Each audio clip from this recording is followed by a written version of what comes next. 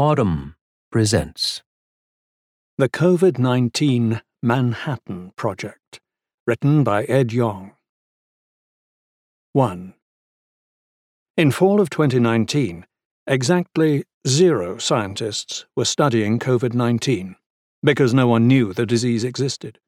The coronavirus that causes it, SARS-CoV-2, had only recently jumped into humans and had been neither identified nor named.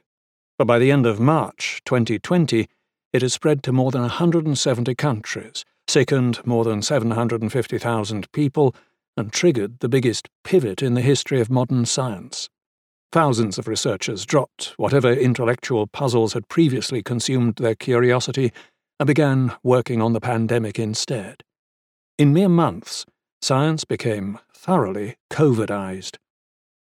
As of this writing, the biomedical library, PubMed, lists more than 74,000 COVID-related scientific papers, more than twice as many as there are about polio, measles, cholera, dengue, or other diseases that have plagued humanity for centuries.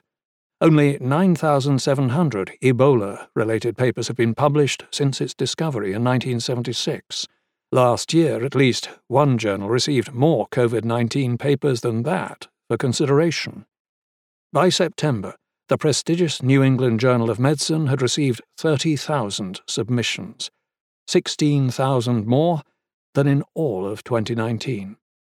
All that difference is COVID-19, Eric Rubin, NEJM's editor-in-chief, says.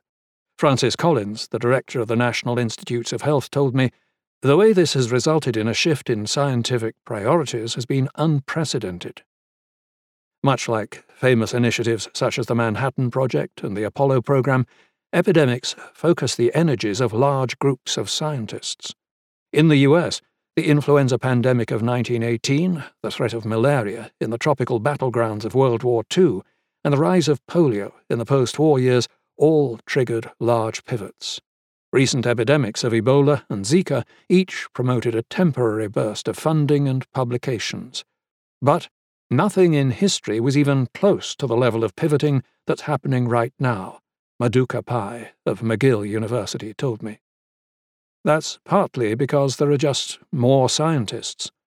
From 1960 to 2010, the number of biological or medical researchers in the US increased 7-fold, from just 30,000 to more than 220,000. But SARS-CoV-2 has also spread farther and faster than any new virus in a century. For Western scientists, it wasn't a faraway threat like Ebola. It threatened to inflame their lungs. It shut down their labs. It hit us at home, Pai said. In a survey of 2,500 researchers in the US, Canada, and Europe, Kyle Myers from Harvard and his team found that 32% had shifted their focus toward the pandemic. Neuroscientists who study the sense of smell started investigating why COVID-19 patients tend to lose theirs. Physicists who had previously experienced infectious diseases only by contracting them found themselves creating models to inform policymakers. Michael D.L. Johnson at the University of Arizona normally studies copper's toxic effects on bacteria. But when he learned that SARS-CoV-2 persists for less time on copper surfaces than on other materials, he partially pivoted to see how the virus might be vulnerable to the metal. No other disease has been scrutinized so intensely by so much combined intellect in so brief a time. These efforts have already paid off. New diagnostic tests can detect the virus within minutes. Massive open data sets of viral genomes and COVID-19 cases have produced the most detailed picture yet of a new disease's evolution. Vaccines are being developed with record-breaking speed. SARS-CoV-2 will be one of the most thoroughly characterized of all pathogens, and the secrets it yields will deepen our understanding of other viruses, leaving the world better prepared to face the next pandemic. But the COVID-19 pivot has also revealed the all-too-human frailties of the scientific enterprise. Flawed research made the pandemic more confusing, influencing misguided policies. Clinicians wasted millions of dollars on trials that were so sloppy as to be pointless. Overconfident poseurs published misleading work on topics in which they had no expertise. Racial and gender inequalities in the scientific field widened. Amid a long winter of sickness, it's hard not to focus on the political failures that led us to a third surge. But when people look back on this period, decades from now, they will also tell stories, both good and bad, about this extraordinary moment for science. At its best, science is a self-correcting march toward greater knowledge for the betterment of humanity. At its worst, it is a self-interested pursuit of greater prestige at the cost of truth and rigor. The pandemic brought both aspects to the fore. Humanity will benefit from the products of the COVID-19 pivot. Science itself will too, if it learns from the experience. 2. In February, Jennifer Doudna, one of America's most prominent scientists, was still focused on CRISPR, the gene-editing tool that she'd co-discovered and that won her a Nobel Prize in October. But when her son's high school shut down and UC Berkeley, her university, closed its campus, the severity of the impending pandemic became clear. "In 3 weeks, I went from thinking we're still okay to thinking that my whole life is going to change," she told me. On March 13th, she and dozens of colleagues at the Innovative Genomics Institute, which she leads, agreed to pause most of their ongoing projects and redirect their skills to addressing COVID-19. They worked on CRISPR-based diagnostic tests. Because existing tests were in short supply, they converted lab space into a pop-up testing facility to serve the local community. "We need to make our expertise relevant to whatever is happening right now," she said. Scientists who'd already been studying other emerging diseases were even quicker off the mark. Lauren Gardner, an engineering professor at Johns Hopkins University, who has studied dengue and Zika, knew that new epidemics are accompanied by a dearth of real-time data. So she and one of her students created an online global dashboard to map and tally all publicly reported COVID-19 cases and deaths. After one night of work, they released it on January the 22nd. The dashboard has since been accessed daily by governments, public health agencies, news organizations, and anxious citizens. Studying deadly viruses is challenging at the best of times, and was especially so this past year. To handle SARS-CoV-2, scientists must work in Biosafety Level 3 labs, fitted with special airflow systems and other extreme measures. Although the actual number is not known, an estimated 200 such facilities exist in the US. Researchers often test new drugs and vaccines on monkeys before proceeding to human trials. But the US is facing a monkey shortage after China stopped exporting the animals, possibly because it needed them for research. And other biomedical research is now more difficult because of physical distancing requirements.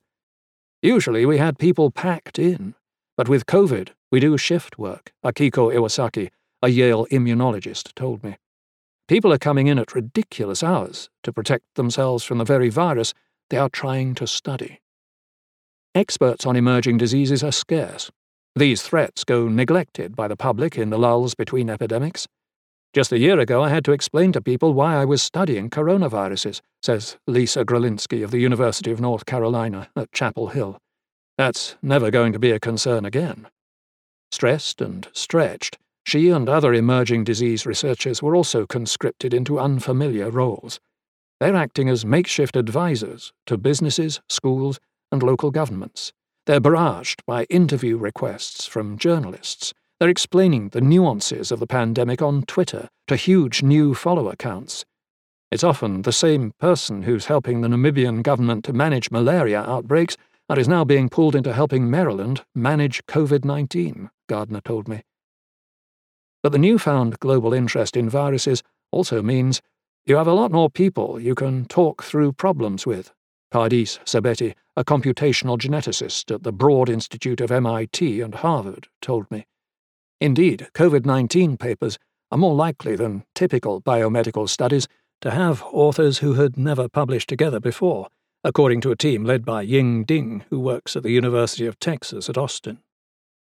Fast-forming alliances could work at breakneck speed because many researchers had spent the past few decades transforming science from a plodding, cloistered endeavour into something nimbler and more transparent. Traditionally, a scientist submits her paper to a journal, which sends it to a surprisingly small group of peers for several rounds of usually anonymous comments. If the paper passes this, typically months-long, peer review gauntlet, it is published, often behind an expensive paywall. Languid and opaque, this system is ill-suited to a fast-moving outbreak. But biomedical scientists can now upload preliminary versions of their papers, or preprints, to freely accessible websites, allowing others to immediately dissect and build upon their results. This practice had been slowly gaining popularity before 2020, but proved so vital for sharing information about COVID-19 that it will likely become a mainstay of modern biomedical research. Preprints accelerate science, and the pandemic accelerated the use of preprints. At the start of the year, one repository, medRxiv, pronounced medRxiv, held about 1,000 preprints. By the end of October, it had more than 12,000. Open datasets and sophisticated new tools to manipulate them have likewise made today's researchers more flexible. SARS-CoV-2's genome was decoded and shared by Chinese scientists just 10 days after the first cases were reported. By November, more than 197,000 SARS-CoV-2 genomes had been sequenced. About 90 years ago, no one had even seen an individual virus.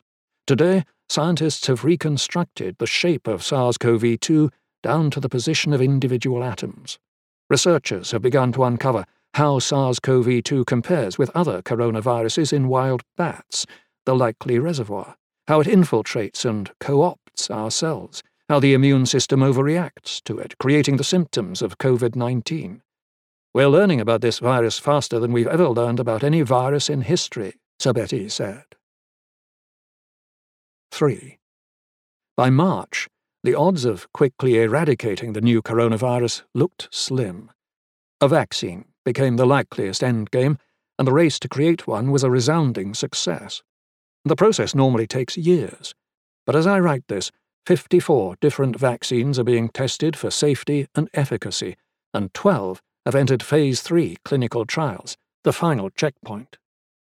As of this writing, Pfizer, BioNTech, and Moderna have announced that, based on preliminary results from these trials, their respective vaccines are roughly 95% effective at preventing COVID-19. We went from a virus whose sequence was only known in January, and now in the fall we're finishing a Phase 3 trial, Anthony Fauci, the director of the National Institute of Allergy and Infectious Diseases and a member of the White House's Coronavirus Task Force, told me. Holy mackerel!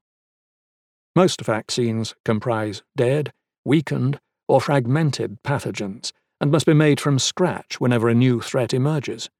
But over the past decade, the US and other countries have moved away from this slow, one bug, one drug approach. Instead, they've invested in so-called platform technologies, in which a standard chassis can be easily customized with different payloads that target new viruses.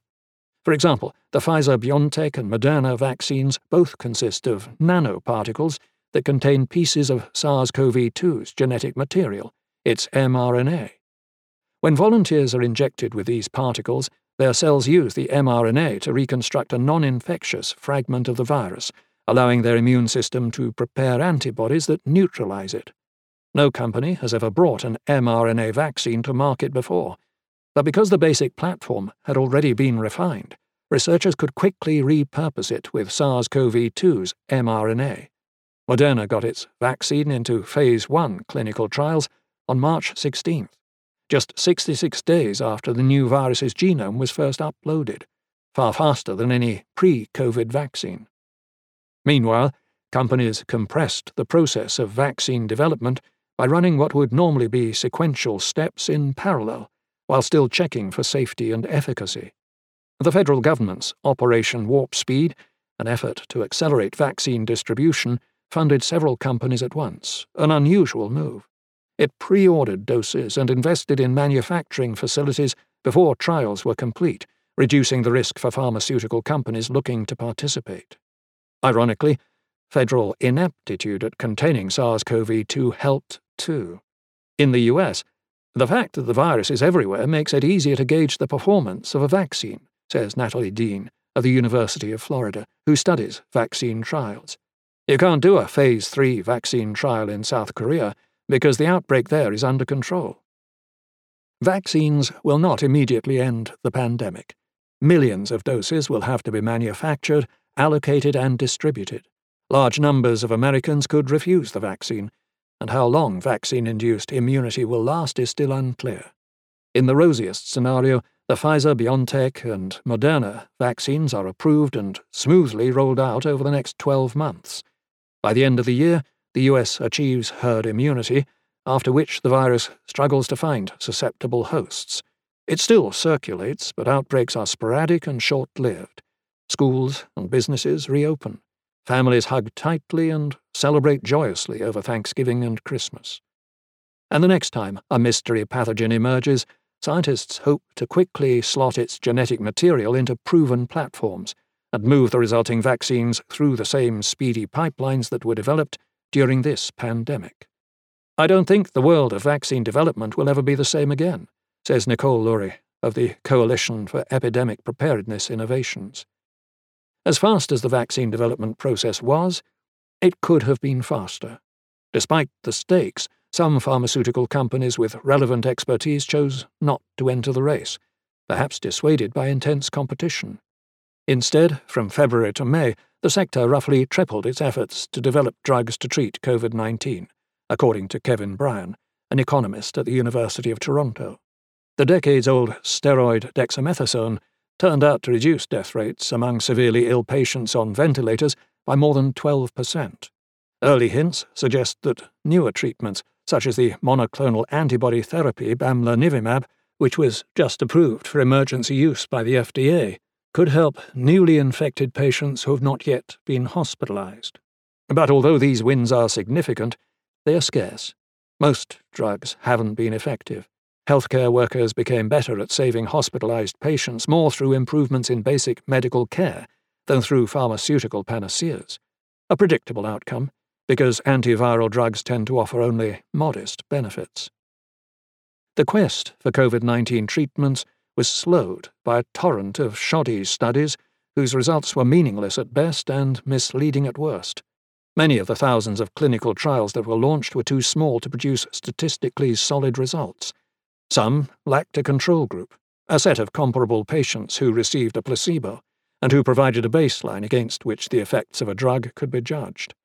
Other trials needlessly overlapped. At least 227 involved hydroxychloroquine, the antimalarial drug that Donald Trump hyped for months. A few large trials eventually confirmed that hydroxychloroquine does nothing for COVID-19 patients, but not before hundreds of thousands of people were recruited into pointlessly small studies. More than 100,000 Americans have also received convalescent plasma, another treatment that Trump touted. But because most were not enrolled in rigorous trials, we still don't know if it works, and it likely doesn't, says Luciana Borio, the former Director for Medical and Biodefense Preparedness at the National Security Council. What a waste of time and resources. In the heat of a disaster, when emergency rooms are filling and patients are dying, it is hard to set up one careful study, let alone coordinate several across a country. But coordination is not impossible. During World War II, federal agencies unified private companies, universities, the military, and other entities in a carefully orchestrated effort to speed pharmaceutical development from benchtop to battlefield. The results: revolutionary malaria treatments, new ways of mass-producing antibiotics, and at least 10 new or improved vaccines for influenza and other diseases, represented not a triumph of scientific genius, but rather of organizational purpose and efficiency, Kendall Hoyt of Dartmouth College has written. Similar triumphs occurred last year, in other countries. In March, taking advantage of the United Kingdom's nationalised health system, British researchers launched a nationwide study called Recovery, which has since enrolled more than 17,600 COVID-19 patients across 176 institutions. Recovery offered conclusive answers about dexamethasone and hydroxychloroquine and is set to weigh in on several other treatments. No other study has done more to shape the treatment of COVID-19. The US is now catching up. In April, the NIH launched a partnership called ACTIVE, in which academic and industry scientists prioritized the most promising drugs and coordinated trial plans across the country. Since August, several such trials have started. This model was late, but is likely to outlast the pandemic itself, allowing future researchers to rapidly sort medical wheat from pharmaceutical chaff. I can't imagine we'll go back to doing clinical research in the future the way we did in the past, the NIH's Francis Collins said. 4. Even after the COVID-19 pandemic, the fruits of the pivot will leave us better equipped for our long and intensifying war against harmful viruses. The last time a virus caused this much devastation, the flu pandemic of 1918, scientists were only just learning about viruses and spent time looking for a bacterial culprit. This one is different, with so many scientists observing intently as a virus wreaks its horrible work upon millions of bodies. The world is learning lessons that could change the way we think about these pathogens forevermore. Consider the long-term consequences of viral infections. Years after the original SARS virus hit Hong Kong in 2003, about a quarter of survivors still had myalgic encephalomyelitis, a chronic illness whose symptoms, such as extreme fatigue and brain fogs, can worsen dramatically after mild exertion. ME cases are thought to be linked to viral infections, and clusters sometimes follow big outbreaks. So when SARS-CoV-2 started spreading, people with ME were unsurprised to hear that tens of thousands of COVID-19 long haulers were experiencing incapacitating symptoms that rolled on for months. Everyone in my community has been thinking about this since the start of the pandemic, says Jennifer Breyer, the executive director of the advocacy group #MeAction. ME and sister illnesses such as dysautonomia, fibromyalgia, and mast cell activation syndrome have long been neglected, their symptoms dismissed as imaginary or psychiatric. Research is poorly funded, so few scientists study them. Little is known about how to prevent and treat them. This negligence has left COVID-19 long haulers with few answers or options, and they initially endured the same dismissal as the larger ME community. But their sheer numbers have forced a degree of recognition. They started researching, cataloguing their own symptoms. They gained audiences with the NIH and the World Health Organization. Patients who are themselves experts in infectious disease or public health published their stories in top journals. Long COVID is being taken seriously, and Breyer hopes it might drag all post-infection illnesses into the spotlight. ME never experienced a pivot. COVID-19 might inadvertently create one. Anthony Fauci hopes so. His career was defined by HIV, and in 2019 he said in a paper he co-wrote that the collateral advantages of studying HIV have been profound. Research into HIV/AIDS revolutionized our understanding of the immune system and how diseases subvert it. It produced techniques for developing antiviral drugs that led to treatments for hepatitis C. Inactivated versions of HIV have been used to treat cancers and genetic disorders. From one disease came a cascade of benefits. COVID-19 will be no different. Fauci had personally seen cases of prolonged symptoms after other viral infections, but I didn't really have a good scientific handle on it, he told me. Such cases are hard to study because it's usually impossible to identify the instigating pathogen. But COVID-19 has created the most unusual situation imaginable, Fauci said. A massive cohort of people with long-haul symptoms that are almost certainly caused by one known virus. It's an opportunity we cannot lose, he said. COVID-19 has developed a terrifying mystique because it seems to behave in unusual ways. It causes mild symptoms in some, but critical illness in others. It is a respiratory virus and yet seems to attack the heart, brain, kidneys, and other organs. It has reinfected a small number of people who had recently recovered, but many other viruses share similar abilities. They just don't infect millions of people in a matter of months or grab the attention of the entire scientific community. Thanks to COVID-19, more researchers are looking for these rarer sides of viral infections and spotting them.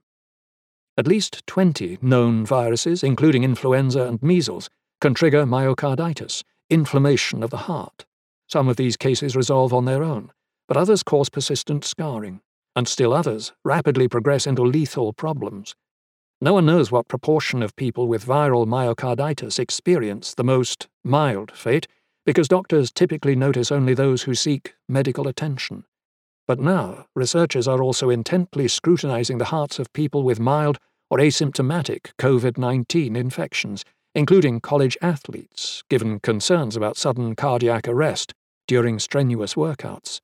The lessons from these efforts could ultimately avert deaths from other infections. Respiratory viruses, though extremely common, are often neglected. Respiratory syncytial virus, parainfluenza viruses, rhinoviruses, adenoviruses, bocaviruses, a quartet of other human coronaviruses. They mostly cause mild, cold-like illnesses, but those can be severe. How often? Why? It's hard to say, because, influenza aside, such viruses attract little funding or interest.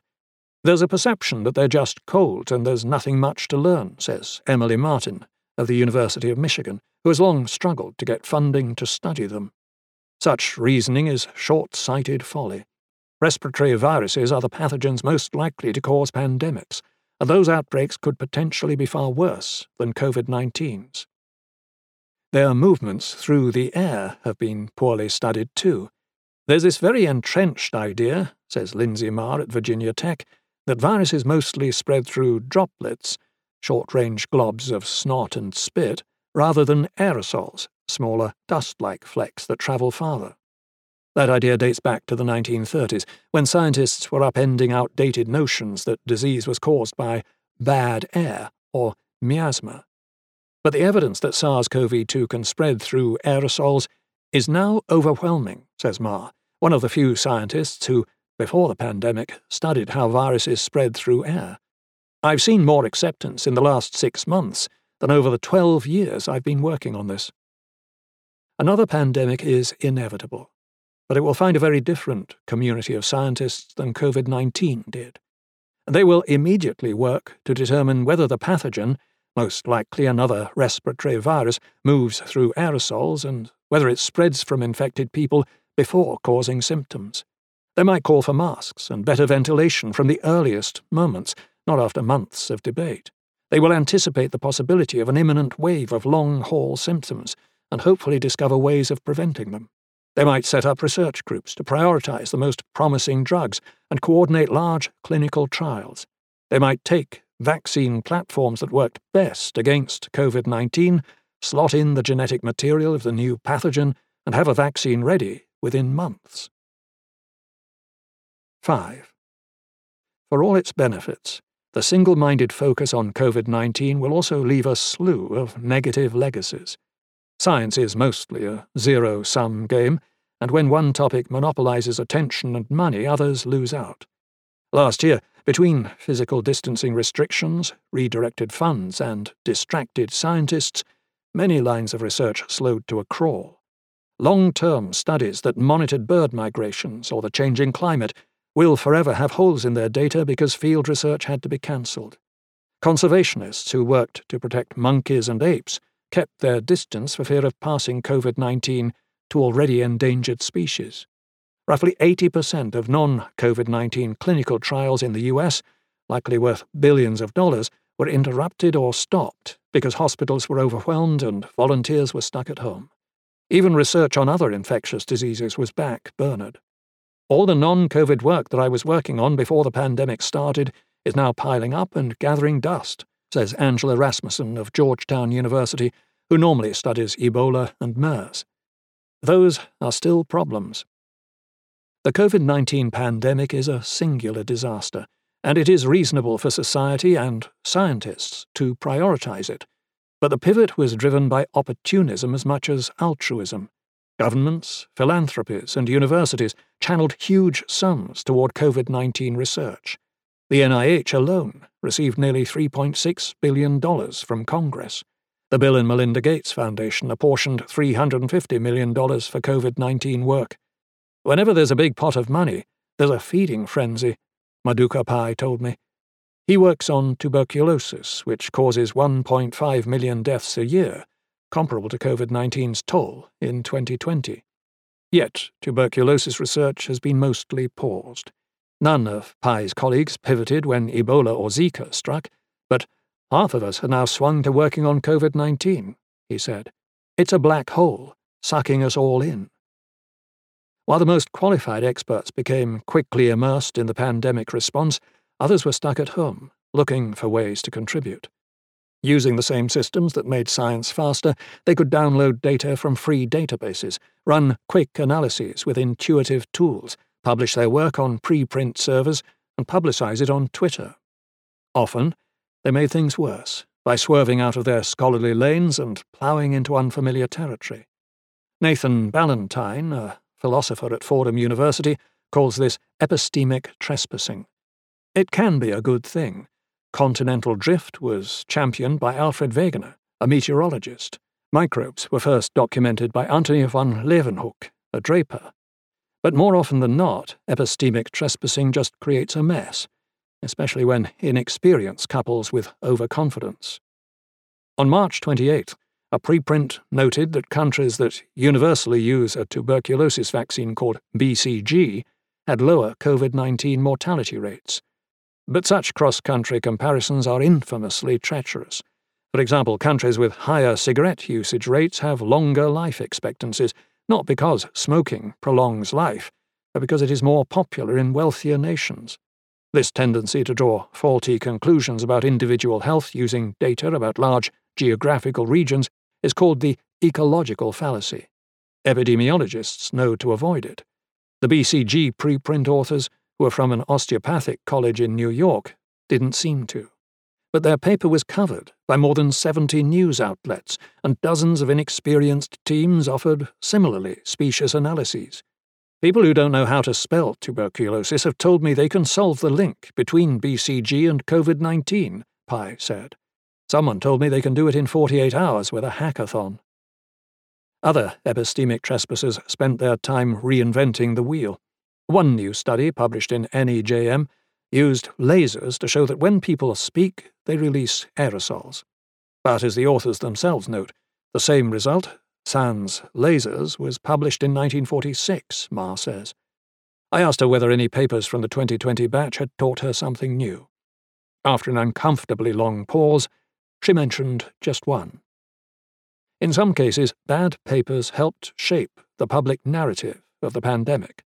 On March 16th, 2 biogeographers published a preprint arguing that COVID-19 will marginally affect the tropics because it fares poorly in warm, humid conditions. Disease experts quickly noted that techniques like the ones the duo used are meant for modelling the geographic ranges of animal and plant species or vector-borne pathogens, and are ill-suited to simulating the spread of viruses like SARS-CoV-2. But their claim was picked up by more than 50 news outlets and echoed by the United Nations World Food Programme. COVID-19 has since run rampant in many tropical countries, including Brazil, Indonesia, and Colombia, and the preprint's authors have qualified their conclusions in later versions of the paper. It takes a certain type of person to think that weeks of reading papers gives them more perspective than someone with a PhD on that subject, and that type of person has gotten a lot of airtime in this pandemic, says Colin Carlson of Georgetown. The incentives to trespass are substantial. Academia is a pyramid scheme. Each biomedical professor trains an average of 6 doctoral students across her career, but only 16% of the students get tenure-track positions. Competition is ferocious, and success hinges on getting published, a feat made easier by dramatic results. These factors pull researchers towards speed, short-termism, and hype at the expense of rigor, and the pandemic intensified that pull. With an anxious world crying out for information, any new paper could immediately draw international press coverage, and hundreds of citations. The tsunami of rushed but dubious work made life harder for actual experts who struggled to sift the signal from the noise. They also felt obliged to debunk spurious research in long Twitter threads and relentless media interviews, acts of public service that are rarely rewarded in academia. And they were overwhelmed by requests to peer-review new papers. Christian Anderson, an infectious disease researcher at Scripps Research, told me that journals used to send him 2 or 3 such requests a month. Now, I'm getting 3 or 5 a day, he said in September. The pandemic's opportunities also fell inequitably upon the scientific community. In March, Congress awarded $75 million to the National Science Foundation to fast-track studies that could quickly contribute to the pandemic response. That money just went, says Cassidy Sugimoto of Indiana University, who was on rotation at the agency at the time. It was a first-come, first-served environment.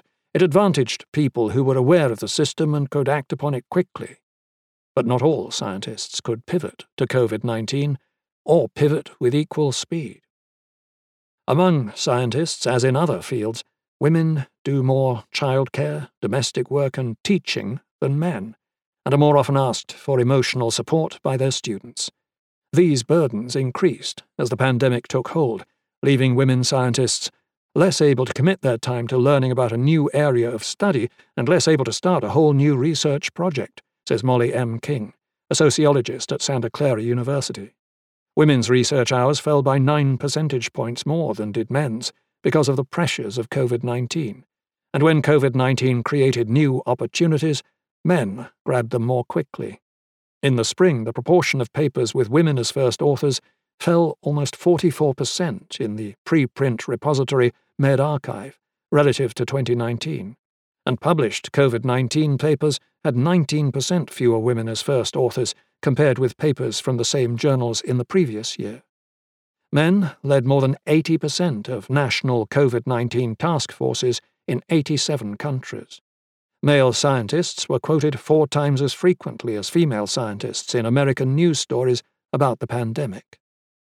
American scientists of color also found it harder to pivot than their white peers because of unique challenges that sapped their time and energy. Black, Latino, and indigenous scientists were most likely to have lost loved ones, adding mourning to their list of duties. Many grieved, too, after the killings of Breonna Taylor, George Floyd, Ahmaud Arbery, and others. They often faced questions from relatives who were mistrustful of the medical system or were experiencing discriminatory care. They were suddenly tasked with helping their predominantly white institutions fight racism. Neil Lewis Jr. at Cornell, who studies racial health disparities, told me that many psychologists had long deemed his work irrelevant. All of a sudden, my inbox is drowning, he said, while some of his own relatives have become ill and one has died. Science suffers from the so-called Matthew effect, whereby small successes snowball into ever greater advantages, irrespective of merit. Similarly, early hindrances linger. Young researchers who could not pivot because they were too busy caring or grieving for others might suffer lasting consequences from an unproductive year. COVID-19 has really put the clock back in terms of closing the gap for women and underrepresented minorities, Yale's Akiko Iwasaki says. Once we're over the pandemic, we'll need to fix it all again. 6. COVID-19 has already changed science immensely. But if scientists are savvy, the most profound pivot is still to come. A grand reimagining of what medicine should be.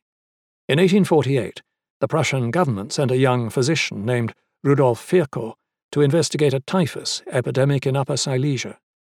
Virchow didn't know what caused the devastating disease, but he realized its spread was possible because of malnutrition, hazardous working conditions, crowded housing, poor sanitation, and the inattention of civil servants and aristocrats, problems that require social and political reforms. Medicine is a social science, Virchow said, and politics is nothing but medicine in larger scale. This viewpoint fell by the wayside after germ theory became mainstream in the late 19th century. When scientists discovered the microbes responsible for tuberculosis, plague, cholera, dysentery, and syphilis, most fixated on these newly identified nemesis. Societal factors were seen as overly political distractions for researchers who sought to be as objective as possible, says Elaine Hernandez, a medical sociologist at Indiana University. In the US, medicine fractured. New departments of sociology and cultural anthropology kept their eye on the societal side of health, while the nation's first schools of public health focused instead on fights between germs and individuals. This rift widened as improvements in hygiene, living standards, nutrition, and sanitation lengthened lifespans. The more social conditions improved, the more readily they could be ignored. The ideological pivot away from social medicine began to reverse in the second half of the 20th century. The women's rights and civil rights movements, the rise of environmentalism, and anti-war protests created a generation of scholars who questioned the legitimacy, ideology, and practice of any science that disregards social and economic inequality, wrote Nancy Krieger of Harvard. Beginning in the 1980s, this new wave of social epidemiologists once again studied how poverty, privilege, and living conditions affect a person's health, to a degree even Virchow hadn't imagined. But as COVID-19 has shown, the reintegration is not yet complete. Politicians initially described COVID-19 as a great equalizer, but when states began releasing demographic data, it was immediately clear that the disease was disproportionately infecting and killing people of color. These disparities aren't biological. They stem from decades of discrimination and segregation that left minority communities in poorer neighborhoods with low-paying jobs, more health problems, and less access to health care. The same kind of problems that Virchow identified more than 170 years ago. Simple acts, like wearing a mask and staying at home, which rely on people tolerating discomfort for the collective good, became society's main defenses against the virus in the many months without effective drugs or vaccines. These are known as non-pharmaceutical interventions, a name that betrays medicine's biological bias. For most of 2020, these were the only interventions on offer, but they were nonetheless defined in opposition to the more highly prized drugs and vaccines. In March, when the US started shutting down, one of the biggest questions on the mind of Whitney Robinson of UNC at Chapel Hill was, are our kids going to be out of school for 2 years? While biomedical scientists tend to focus on sickness and recovery, social epidemiologists like her think about critical periods that can affect the trajectory of your life, she told me. Disrupting a child's schooling at the wrong time can affect their entire career, so scientists should have prioritized research to figure out whether and how schools could reopen safely. But most studies on the spread of COVID-19 in schools were neither large in scope nor well-designed enough to be conclusive. No federal agency funded a large, nationwide study, even though the federal government had months to do so. The NIH received billions for COVID-19 research, but the National Institute of Child Health and Human Development, one of its 27 constituent institutes and centers, got nothing. The horrors that Rudolf Virchow saw in Upper Silesia radicalized him, pushing the future father of modern pathology to advocate for social reforms. The current pandemic has affected scientists in the same way. Calm researchers became incensed as potentially game-changing innovations like cheap diagnostic tests were squandered by a negligent administration and a muzzled Centers for Disease Control and Prevention. Austere publications like NEJM and Nature published explicitly political editorials castigating the Trump administration for its failures and encouraging voters to hold the president accountable. COVID-19 could be the catalyst that fully reunifies the social and biological sides of medicine, bridging disciplines that have been separated for too long. To study COVID-19 is not only to study the disease itself as a biological entity, says Alondra Nelson, the president of the Social Science Research Council.